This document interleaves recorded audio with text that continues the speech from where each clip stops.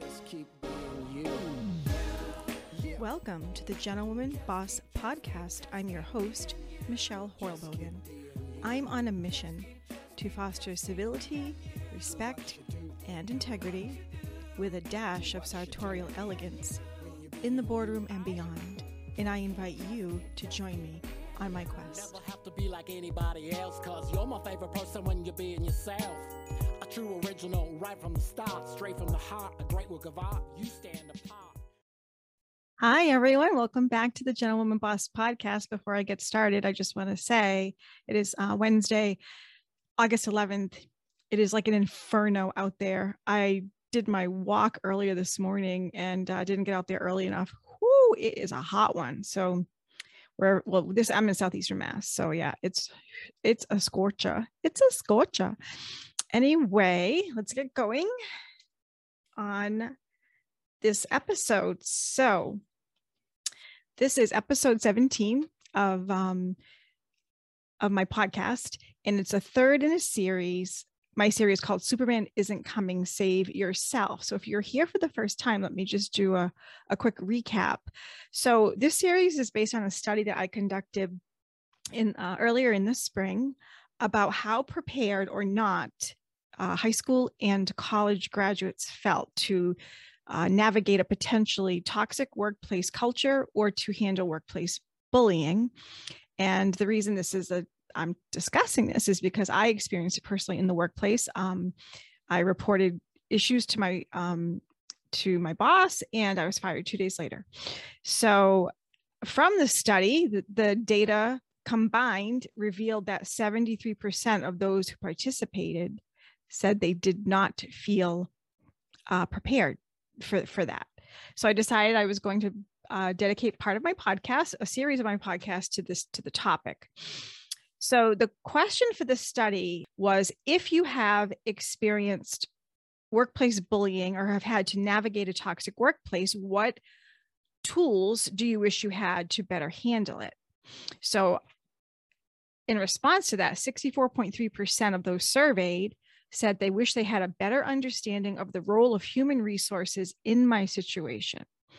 So let's just go back 1 second. I know last week I said that we were going to talk about specific examples of workplace bullying, but I want to cover these in the order of the responses to the question. So actually this question regarding human resources role, if there's an issue going on at work, how do they assist you? Will they assist you? Who are they really working for?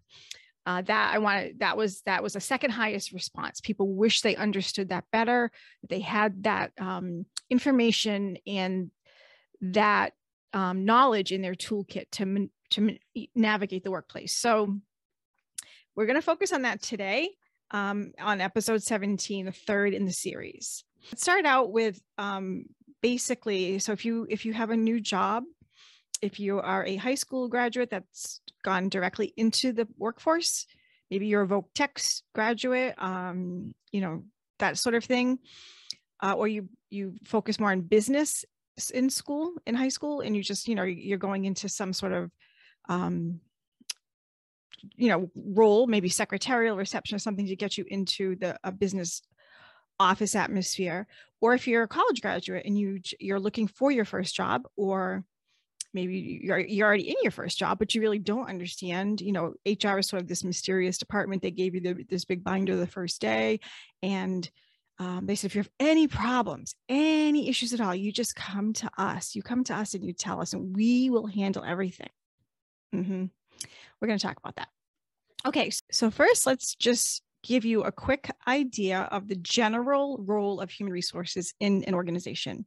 According to the Balance Careers website, it asks the question, what does a human resources generalist do? So someone in the department, and the duties overlap. Obviously, a director has a lot more final say in things, but it basically, the role human resources is responsible to do for recruiting and staffing logistics, organizational and space planning, performance management and improvement systems, organization development, regulatory compliance and reporting, employee orientation, development, and training, policy development and documentation, employee relationship management, committee facilitation, company to employee communication, compensation and benefits administration, employee safety, welfare, and wellness education. So those are all of the areas in a company or organization that HR oversees, that HR monitors, that HR is responsible for. Now that's a broad description, and it would really depend on the type of company it is. For-profit, nonprofit, a government, a federal organization, they vary slightly, but those are pretty much the things that human resources is responsible for. When you think about it, when you think of the term itself, human resources, right? A resource is something that you have to, is of value, right? That you want to take care of. The people that work in that department, sometimes it's only one person, depending on the organization. Sometimes it can be dozens of people in human resources, depending on the size of the organization. So obviously, the more employees in the department, right, there's probably more focused, nuanced people that you would see for certain things. But they are ultimately responsible for the employee experience, the way the employee is treated, if they're being paid fairly. They have human resource generalists and directors, and anyone in a human resources role in an organization should have all of the information. They should have everything we covered last week about the protected classes and the role of the EEOC, and how to determine if something is harassment and discrimination that is considered against the law, or is it just a personality conflict, things like that. So they need to be very versed in that. However, they will not, as I said last week, just offer that information to you. And unfortunately, it doesn't usually come up until there's an issue. And they are doing an investigation to see if there has been discrimination, if there has been harassment. So they do have a lot on their plate. Absolutely. Absolutely. And I know people that have had fantastic experiences with human resources, and others like myself that did not have such a great experience. So we're going to talk later about the trust factor with human resources. As far as you as the employee, right? How much can you and should you trust with someone from HR? Very important. Okay, so that is their general duties and responsibilities as a department. Now, next I want to talk about the code of ethics of people that pursue a career as an HR professional. It's definitely a calling. You are working with a lot of people. You are hearing a lot of complaints and issues, and you're problem solving, and you're trying to get the full picture and not just take one person's version of something that happened. So it's like you're a social worker, but you're also handling a lot more than just interactions between two colleagues, right? There's a lot to the role. According to the SHRM website, which is an acronym that stands for Society for Human Resource Management. It's one of the largest in the world. There's a wealth of information on the website. So if you're curious about getting into a role in HR, or if you just want to fully understand the role of HR before you take a new job or before you get out there in corporate America, it's a great website to visit. So again, it's SHRM, the Society for Human Resource Management. So the code of ethics, according to SHRM, for an HR professional, I'm just going to read you a little bit of it. It says, as HR professionals, we are responsible for adding value to the organizations we serve and contributing to the ethical success of those organizations.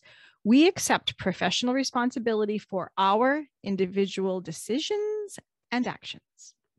We are also advocates for the profession by engaging in activities that enhance its credibility and value. So the intent: to build respect, credibility, and strategic importance for the HR profession within our organizations, the business community, and the communities in which we work. To assist the organizations we serve in achieving their objectives and goals. Remember that. To assist the organizations we serve in achieving their objectives and their goals. To inform and educate current and future practitioners and organizations we serve and the general public about principles and practices that help the profession. To positively influence workplace and recruitment practices. To encourage professional decision-making and responsibility. Sorry, trying hard not to laugh at that one. To encourage social responsibility. So these are the things HR professionals go into work every day. This is supposed to be their intent. And it's a very honorable, very noble intent if they live up to it. The guidelines for HR professionals. Here we go. Adhere to the highest standard of ethical and professional behavior. Measure the effectiveness of HR in contributing to or achieving organizational goals. Number 3, comply with the law. That's interesting, isn't it? Number 4, work consistent with the values of the profession. Number 5, strive to achieve the highest levels of service, performance, and social responsibility. Number 6, advocate for the appropriate use and appreciation of human beings as employees. Advocate for the employees. Number 7, advocate openly and within the established forums for debate in order to influence decision-making and the results. So when you look at these 7 points, it sounds like HR should be committed to going to bat for you, the employee, right? That's how I understand it. But remember, the intent we read earlier said it was to assist the organizations we serve in achieving their objectives and their goals. So this is a conflict that arises all the time when there's an issue with an employee in an organization, and the protection, rather than falling toward the employee and getting maybe a fair investigation into the complaint, or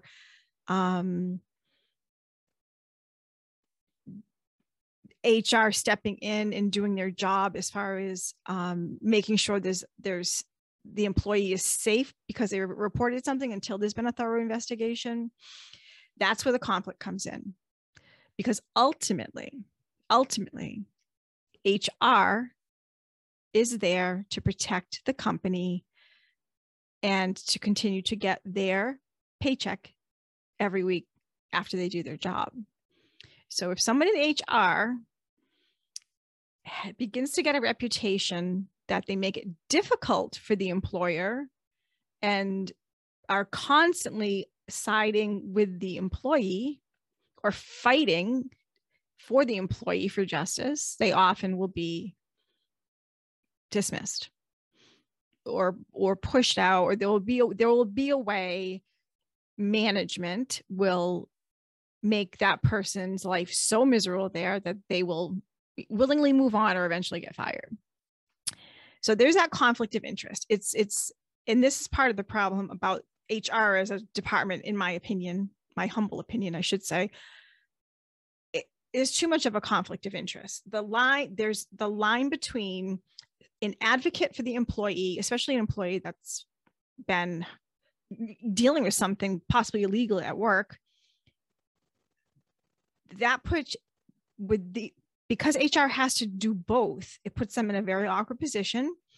And in my opinion, there should be a division between that the reporting process for an employee to go through, if there's an issue, maybe should not involve HR at all initially. And there are efforts being made right now today, the past few years. There are apps that you can use to report anonymously. There are programs, things like that. Yeah, I've spoken about them before in the podcast. And that's all great. That's all definitely moving in the right direction. But, ultimately, like I said, the department is there for the organization's goals and what they want to achieve. So if an employee becomes difficult, usually the company's not going to change their achievements or initiatives to accommodate a difficult employee. They're going to get rid of the employee.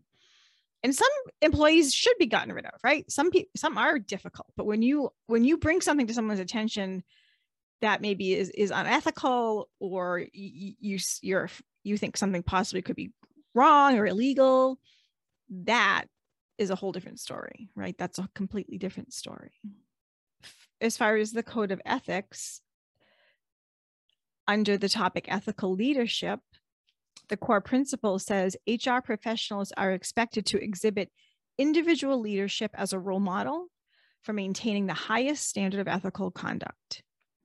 Intent: to set the standard and be an example to others. To earn individual respect and increase our credibility with those we serve. So basically, the HR personnel have to exhibit ethical behavior in the organization. If HR is schmoozing up with the head honcho and participating in office gossip, or is a gossip hound themselves and just loves to hear all the juicy tidbits going around, that's not an HR professional. That's not. The guidelines for ethical leadership core principle: be ethical. Act ethically in every professional interaction. And that actually should be all of our intent. Any professional, that should be our intent. Act ethically in every professional interaction, right? Be a gentlewoman, be a gentleman. Question pending individual and group actions when necessary to ensure that decisions are ethical and are implemented in an ethical manner. So have enough backbone to speak up when you should. That's basically what it says, right? Question pending individual and group actions when necessary to ensure that decisions are ethical and implemented in an ethical manner. So you're the head honcho or the boss or a director may want to just take action. HR's role is to pump the brakes, look at the whole picture and make sure whatever is implemented is done so in an ethical manner. That's their role. That is their job. Seek expert guidance if ever in doubt about the ethical propriety of a situation. Now, I'm a perfect example of this. You may or may not know my workplace experience. So I reported some concerns to my employer on a Monday afternoon, and Wednesday morning they called me and fired me over the phone. I never got a chance to, and what I brought forward was just not accusing anyone of anything. I just said, hey, this is this and this is that, and I'm confused. And it was part of my job to handle things surrounding those two issues. So, and then I was fired 2 days later. So in the interim of my addressing the issues with higher ups in the company, in the organization, in the nonprofit, on the board, so forth, between, that less than 48-hour window, there's no way HR wasn't involved. There's just no way. So within that 48-hour window, HR knew what was going on. So what they should have done was pump the brakes. She has a right to tell you if she feels there's an issue with something, especially if it's ethical and it affects her work. You can't fire her. You can't send a fake email from her account with the help of IT. You can't change her job description and say she was overstepping her boundaries and that she was insubordinate and fire her. What should HR do at that point? Pump the brakes, seek expert guidance, if ever in doubt about the ethical propriety of a situation, which basically means you call legal. In my case, pretty sure legal was involved, so that wouldn't have worked, but that's their job is when they, because ultimately HR doing their job, pumping the brakes, bring an expert in, pull someone in that with more, first of all, with less skin in the game, someone that can look at everything objectively and advise you what should be done in the situation. Because that ultimately could protect an organization from a lawsuit, from litigation, from a PR crisis, from people that had formerly been very respected in the community facing public humiliation. So it is a serious thing. It's a serious part of the HR role. And the last one, it says, through teaching and mentoring, champion the development of others as ethical leaders in the profession and organizations. The next one it mentions is fairness and justice. The core principle. As human resource professionals, we are ethically responsible for promoting and fostering fairness and justice for all employees and their organizations. Intent: to create and sustain an environment that encourages all individuals and the organization to reach their fullest potential in a positive and productive manner.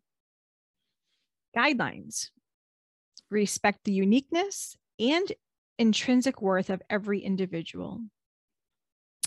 Number 2, treat people with dignity, respect, and compassion to foster a trusting work environment free of harassment, intimidation, and unlawful discrimination. Number 3, ensure that everyone has the opportunity to develop their skills and new competencies. Number 4, assure an environment of inclusiveness and a commitment to diversity in the organizations we serve. Number 5, develop, administer, and advocate policies and procedures that foster fair, consistent, and equitable treatment for all. Number 6, regardless of personal interests, support decisions made by our organizations that are both ethical and legal. Act in a responsible manner and provide sound management in the countries in which the organizations we serve operate. And the next key point is conflicts of interest. Core principle: as HR professionals, we must maintain a high level of trust with our stakeholders. We must protect the interests of our stakeholders as well as our professional integrity, and should not engage in activities that create actual, apparent, or potential conflicts of interest. Intent: to avoid activities that are in conflict or may appear to be in conflict with any of the provisions of this Code of Ethical and Professional Standards in human resource management, or with one's responsibilities and duties as a member of the human resource profession and or as an employee of any organization. Guidelines: adhere to and advocate the use of published policies on conflicts of interest within your organization. Number 2, refrain from using your position for personal, material, or financial gain or the appearance of such. 3, refrain from giving or seeking preferential treatment in the human resources process. That's another big one. Partiality. Number 4, prioritize your obligations to identify conflicts of interest or the appearance thereof. When conflicts arise, disclose them to relevant stakeholders. So no sweeping stuff under the rug, hoping the board doesn't find out. Got to be transparent. They've got to be transparent. The Gentlewoman Boss podcast has been named Top 20 Best Month Reporting Podcasts of 2021 by Whelp Magazine, number 36 of 200 in Top Entrepreneurship Podcasts by Podchaser, and Top 20 Best Whistleblower Podcasts for 2021 by Castbox Media. For sponsorship opportunities, please visit our website at thegentlewomanboss.com. So the reason I covered all of this is to show you, in a perfect world, right? Every HR person does this. They set the bar up here, and they are fully supportive of employees, and they're going to go to bat for you, and they're going to stand up for you when they should, even if it causes problems for them, professionally, personally, whatever. That's in a perfect world. Well, that's not the real working world. So, go as a new employee or someone starting a new job, or maybe you've been a stay-at-home mom your whole life, and you finally, your kids are older, and you're going to go out there and get a job. And they're so nice. Human resources is so nice when you go for, when you get through the interview and they call you and they say you've got the job, and then you meet with them and they, ask you, how much 401k do you want? All this stuff, all the fun stuff about starting a new job. Here's our employee handbook, and we're here for you. Like I said earlier, any problem, you come to us. We're going to help you. You come to us, and you're thinking, this is fantastic. These people are so nice, and they're amazing, and I feel like I'm going to be so supported. And yeah, I'm nervous, but I feel like I have people have got my back, and I'm going to really, really, really. I'm so excited. I made the decision to get out of the house and get a job. Okay. Again, that would be wonderful if all of that were true. And some of it is true. Some organizations more so than others. The reality is, though, you need to understand the other side of human resources. So also on the SHRM website is an article from February 19, 2019 by Martin Yates. It's entitled, Why HR Doesn't Exist to Help Employees. This is on their website. So I'm not throwing anyone under the bus here. This is an article that's available to be read. So he's an author, a career coach, and a former HR professional, and he takes questions from people. And then he answers them in his blog. So here's what someone wrote to him. I find it interesting. I am 2 years into a career in HR. My work experience includes managing people and training and development. I truly am struggling and considering leaving my HR director role, as I am constantly being reprimanded for looking out for the best interests of the employees. My manager feels that my role is to offer benefits, oversee recruitment and hiring, and keep us legally compliant in our processes. Is this typical in most companies? Am I missing something? Should I go back to managing, training, and development? So here's part of his answer. I will put the link to this in the podcast notes so you can read the whole article. But here's the gist of his reply. He says, in truth, HR does not exist to help employees, although much of what we do and how we do it achieves that goal. The main job of HR from the C-suite point of view is to protect the company by delivering competent employment candidates on a timely basis, supporting effective and legal recruitment and selection procedures, and keeping the company's behavior on the right side of the law at all times and in all matters. If you can help employees along the way without jeopardizing the company, more power to you. But while HR is often seen as employee-centric, all you have to do is follow the money to see who it really serves. And that pretty much sums it up in a nutshell. Follow the money, right? HR is there to make the company money by bringing them highly qualified, talented, hardworking people, because the more of that you can bring in, right? If you can recruit those high performers, it's gonna make the company more money. It's all about the money. That's what, like he says, follow the money, right? So you're probably wondering, well, they told me if I have any problems at my new job to come to them. What am I supposed to do now? What? I don't know any of my coworkers. Who else am I going to talk to about this? You can still go to HR for help. If you're on an hourly wage and you open your paycheck on Friday and there's 10 hours missing, you go to HR and you say, my paycheck is short 10 hours. They're going to fix that for you.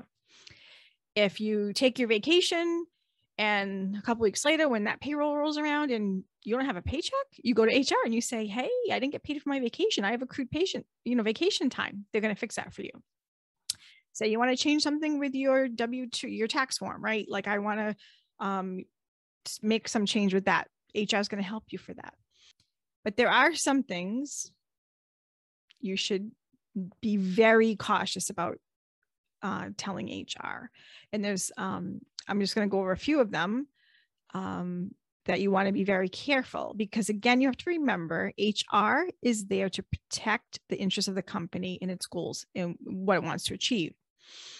So say you need to take a leave from work. Maybe you have to care for a sickly relative. Maybe you're having major surgery and you need time, for therapy and recouping. You got to take, you have a new baby and you're going to take your maternity leave. If you are considering that maybe your parents aren't going to get better and this may become a permanent caregiver issue for you, and or that your husband just got a promotion and with the new baby now and you're home a couple of weeks, maybe you won't have to go back. He just got that promotion. Or you're out on medical leave and the doctors give you some news that's not so great, and this is going to be a much longer procedure, issue, narrative than you ever expected when you first, knew there was something wrong. So maybe I'm just going to leave. You don't ever want to tell HR any of that before you go on leave. So you don't want to be planning to leave while on leave and voice that to them, because you become a flight risk. And, there are laws that protect you in like maternity. There are laws that, allow for maternity leave, things like that, and even medical leave. But so they might not be able to fire you, but they could demote you. They could give you a job well below your job description. They could make life kind of really miserable for you. So then you just wish you had quit. So just be very careful disclosing that. And most of those things are personal things, and your employer, HR, that's not any of their business until it needs to become their business, right? Also, you don't want to lie to get a leave extension. So, or say, you don't want to make up having a death in the family and tell them you need, leave, because they can kind of find that out. We have Google search, and they can look for obituaries and things like that. So you just need to be careful. You don't want to lie or make up excuses to HR. That will be something, if they're doing it right, it's going to be recorded in your personnel file, and that could come back to haunt you. So most organizations now are giving people a decent amount of personal time off and sick leave. So if you need a mental health day, or you want to take off to Bali for the weekend, last minute, just be up and up and say, I need to get out of here. I need a break, and, use your personal time off or whatever. But it's much better to go the honest route. Don't lie to HR. Another thing you don't ever want to do is lie about your qualifications, right? Like, you don't want to give them a faux degree from Brown saying, you have a PhD in something and you don't, because if that ever, actually, there was a case last year where it happened, and some director at the NHS in England or something got exposed. He had a fake degree, and he was had this crazy senior leadership job. So you don't want to ever lie on your application, over exaggerate your literal qualifications, your degrees, your certifications. You need the paperwork to prove those, right? That will also, because that can also go into your file. What if your husband or wife is ready to take a new job and or has a great new job offer, but it might mean moving to another city. It might mean it's going to change childcare at home, so you may have to cut your hours back. Anything like that, you don't want to say anything about that until it's a done deal.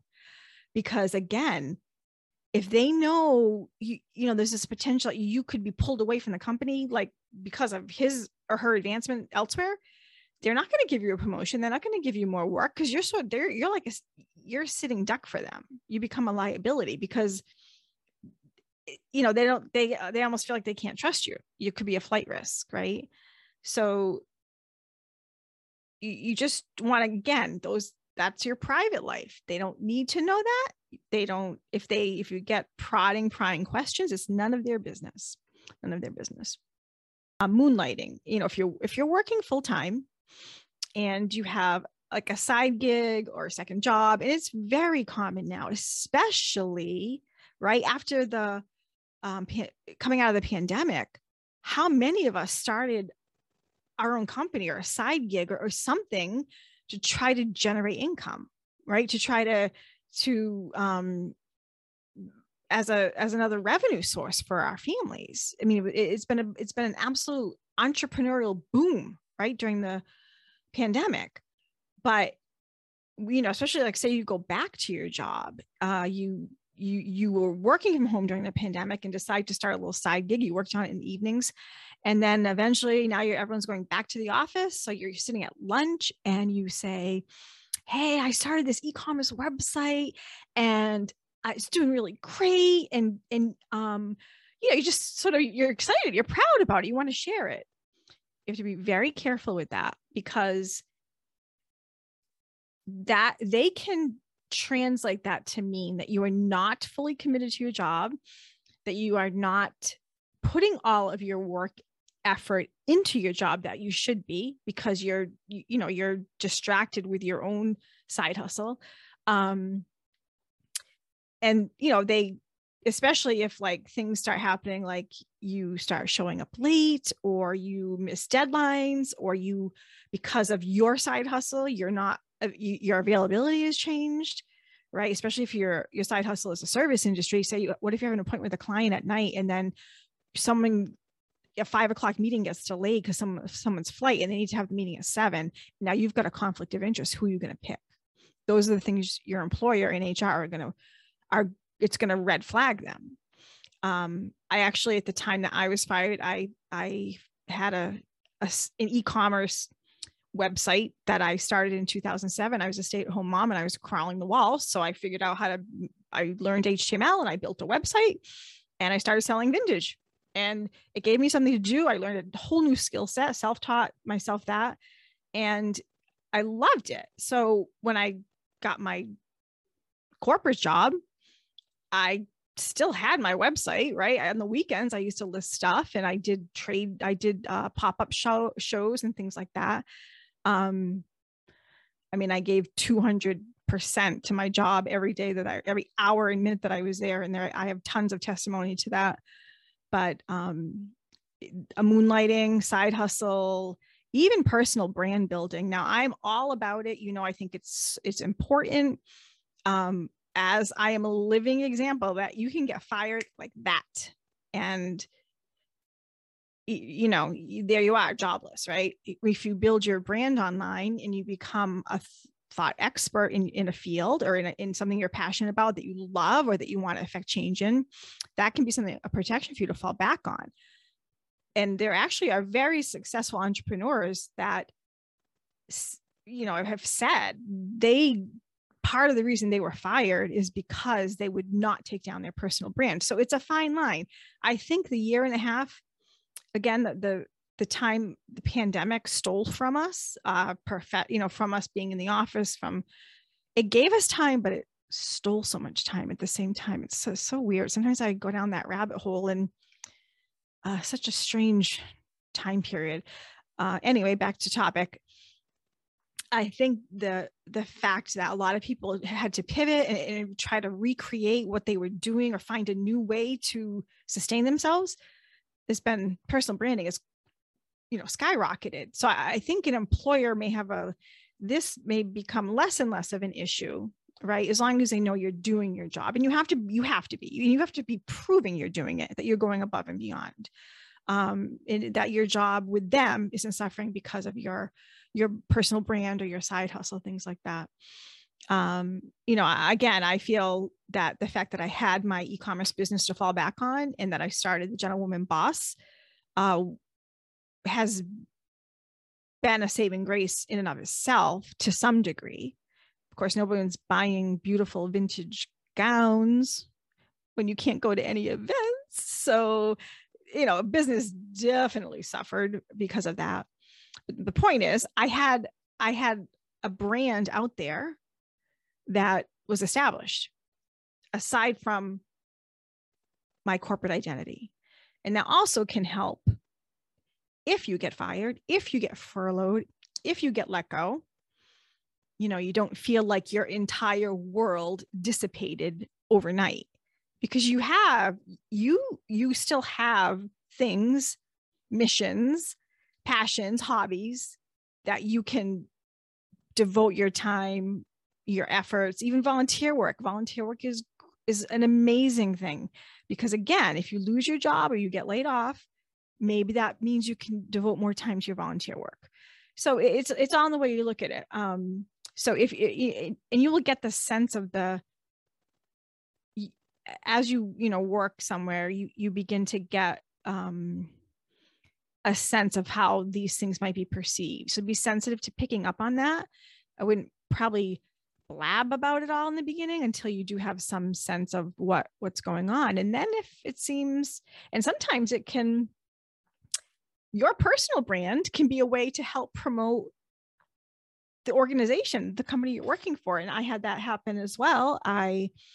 We had vendor fairs and things, and I used to come in as a vendor and sell my stuff, which brought my network of people that, shop from me and, are in the vintage community, brought them to their vendor events, to their, pop-up shop days, things like that were essentially fundraisers as well for the organization. So sometimes, and if you can argue with that, like if they bring it up to you and they, is there a way you can make your personal brand work for them too? Smart move. Okay. It also talks about lawsuits you filed against employers. So if you have a new job, right, it might not be a great idea to tell them that you sued or are suing your ex-employer, or you previously were involved in litigation in the past. Regardless of how innocent you were, right, for whatever reason brought you to litigation, you become, I forget the word, you become a very suspicious person in their eyes. It's just how it is. It's the fact of the matter. And first of all, you don't want to get into your whole story, right, with a new employer about what happened, what went wrong, but it's just the nature of the beast. You become a threat. So like that fear of them becoming your next target with a lawsuit is huge and valid and real. So even if when you're job searching, if you disclose that, they're not supposed to discriminate against you because of it, right? But it's illegal for them to do that, but it still happens. It happens all the time. It would take an extremely open-minded, empathetic, compassionate, forward-thinking, trusting organization to be able to pass that, right? Because again, they don't know all the details. And even if you told them everything, they're still only hearing one side of the story. So that's something, you just have to be aware of. I know firsthand it's an absolute reality. So, you just, with all of these things, right, you want to consider, you have to step outside the box of yourself and try to imagine as the employer, how will this information affect how they view you as a potential candidate to work with them, or if you're a current candidate, whether they want to work hard to keep you and promote you and give you more responsibility and trust. Like, is it going to affect the trust factor with the organization? So with all of that said, right, HR can help you immensely, succeed in your role. You just need to be aware of drawing a boundary as far as how much to share with human resources. They do have a play, they play a serious role in the organization, and most times they do what they can to support the employees. They do. So, that said, we actually have an example in the news right now about an organization where they did not take complaints of employees seriously, constant sexual harassment, a frat boy culture, and now in a huge PR crisis at Activision Blizzard. Part of the issue that those that have come forward, and there are many, dozens, I think by now, of women have come forward, they said, according to the complaint filed, it says employees were allegedly discouraged from complaining as human resource personnel were known to be close to the alleged harassers. And as a result of this scandal now, the Blizzard Entertainment president, Alan Brack, has resigned, has stepped down, but also Jesse Meshuk, the company's senior vice president of global HR, has also quit. And that's very indicative of a huge cover-up culture, because he knows the VP of global HR, he knows exactly what he is responsible for.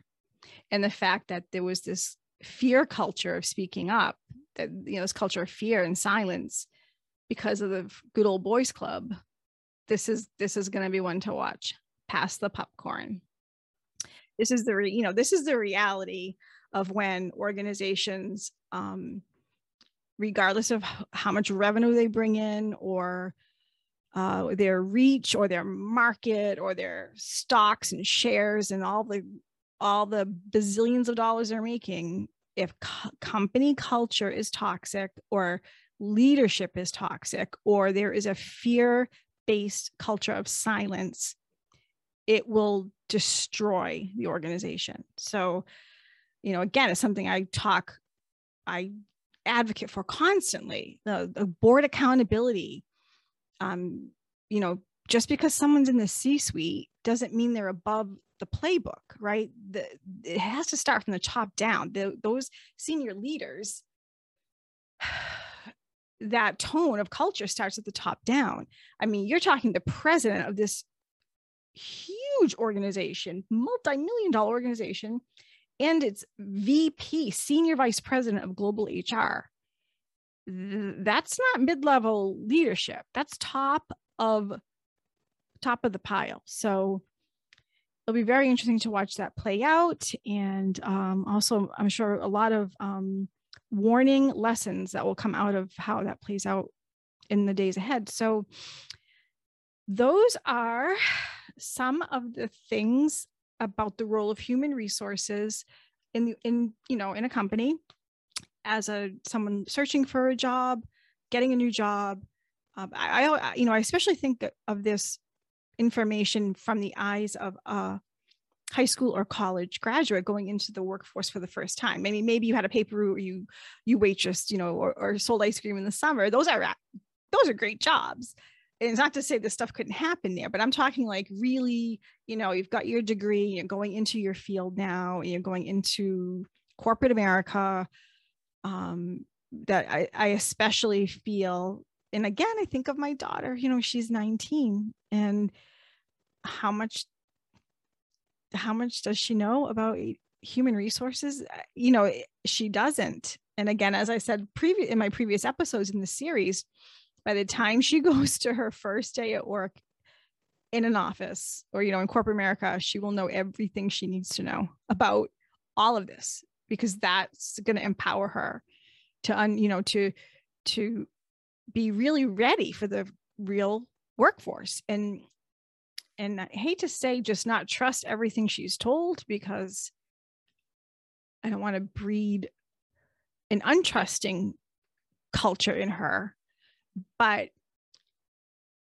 it's the business is just a different world. So knowledge is power. I love to say that. Knowledge is power. So the more you learn about these things and understand the role of all these things in the organizations and how they affect you as the employee, the better off you're going to be. So if you listened in today, thank you so much.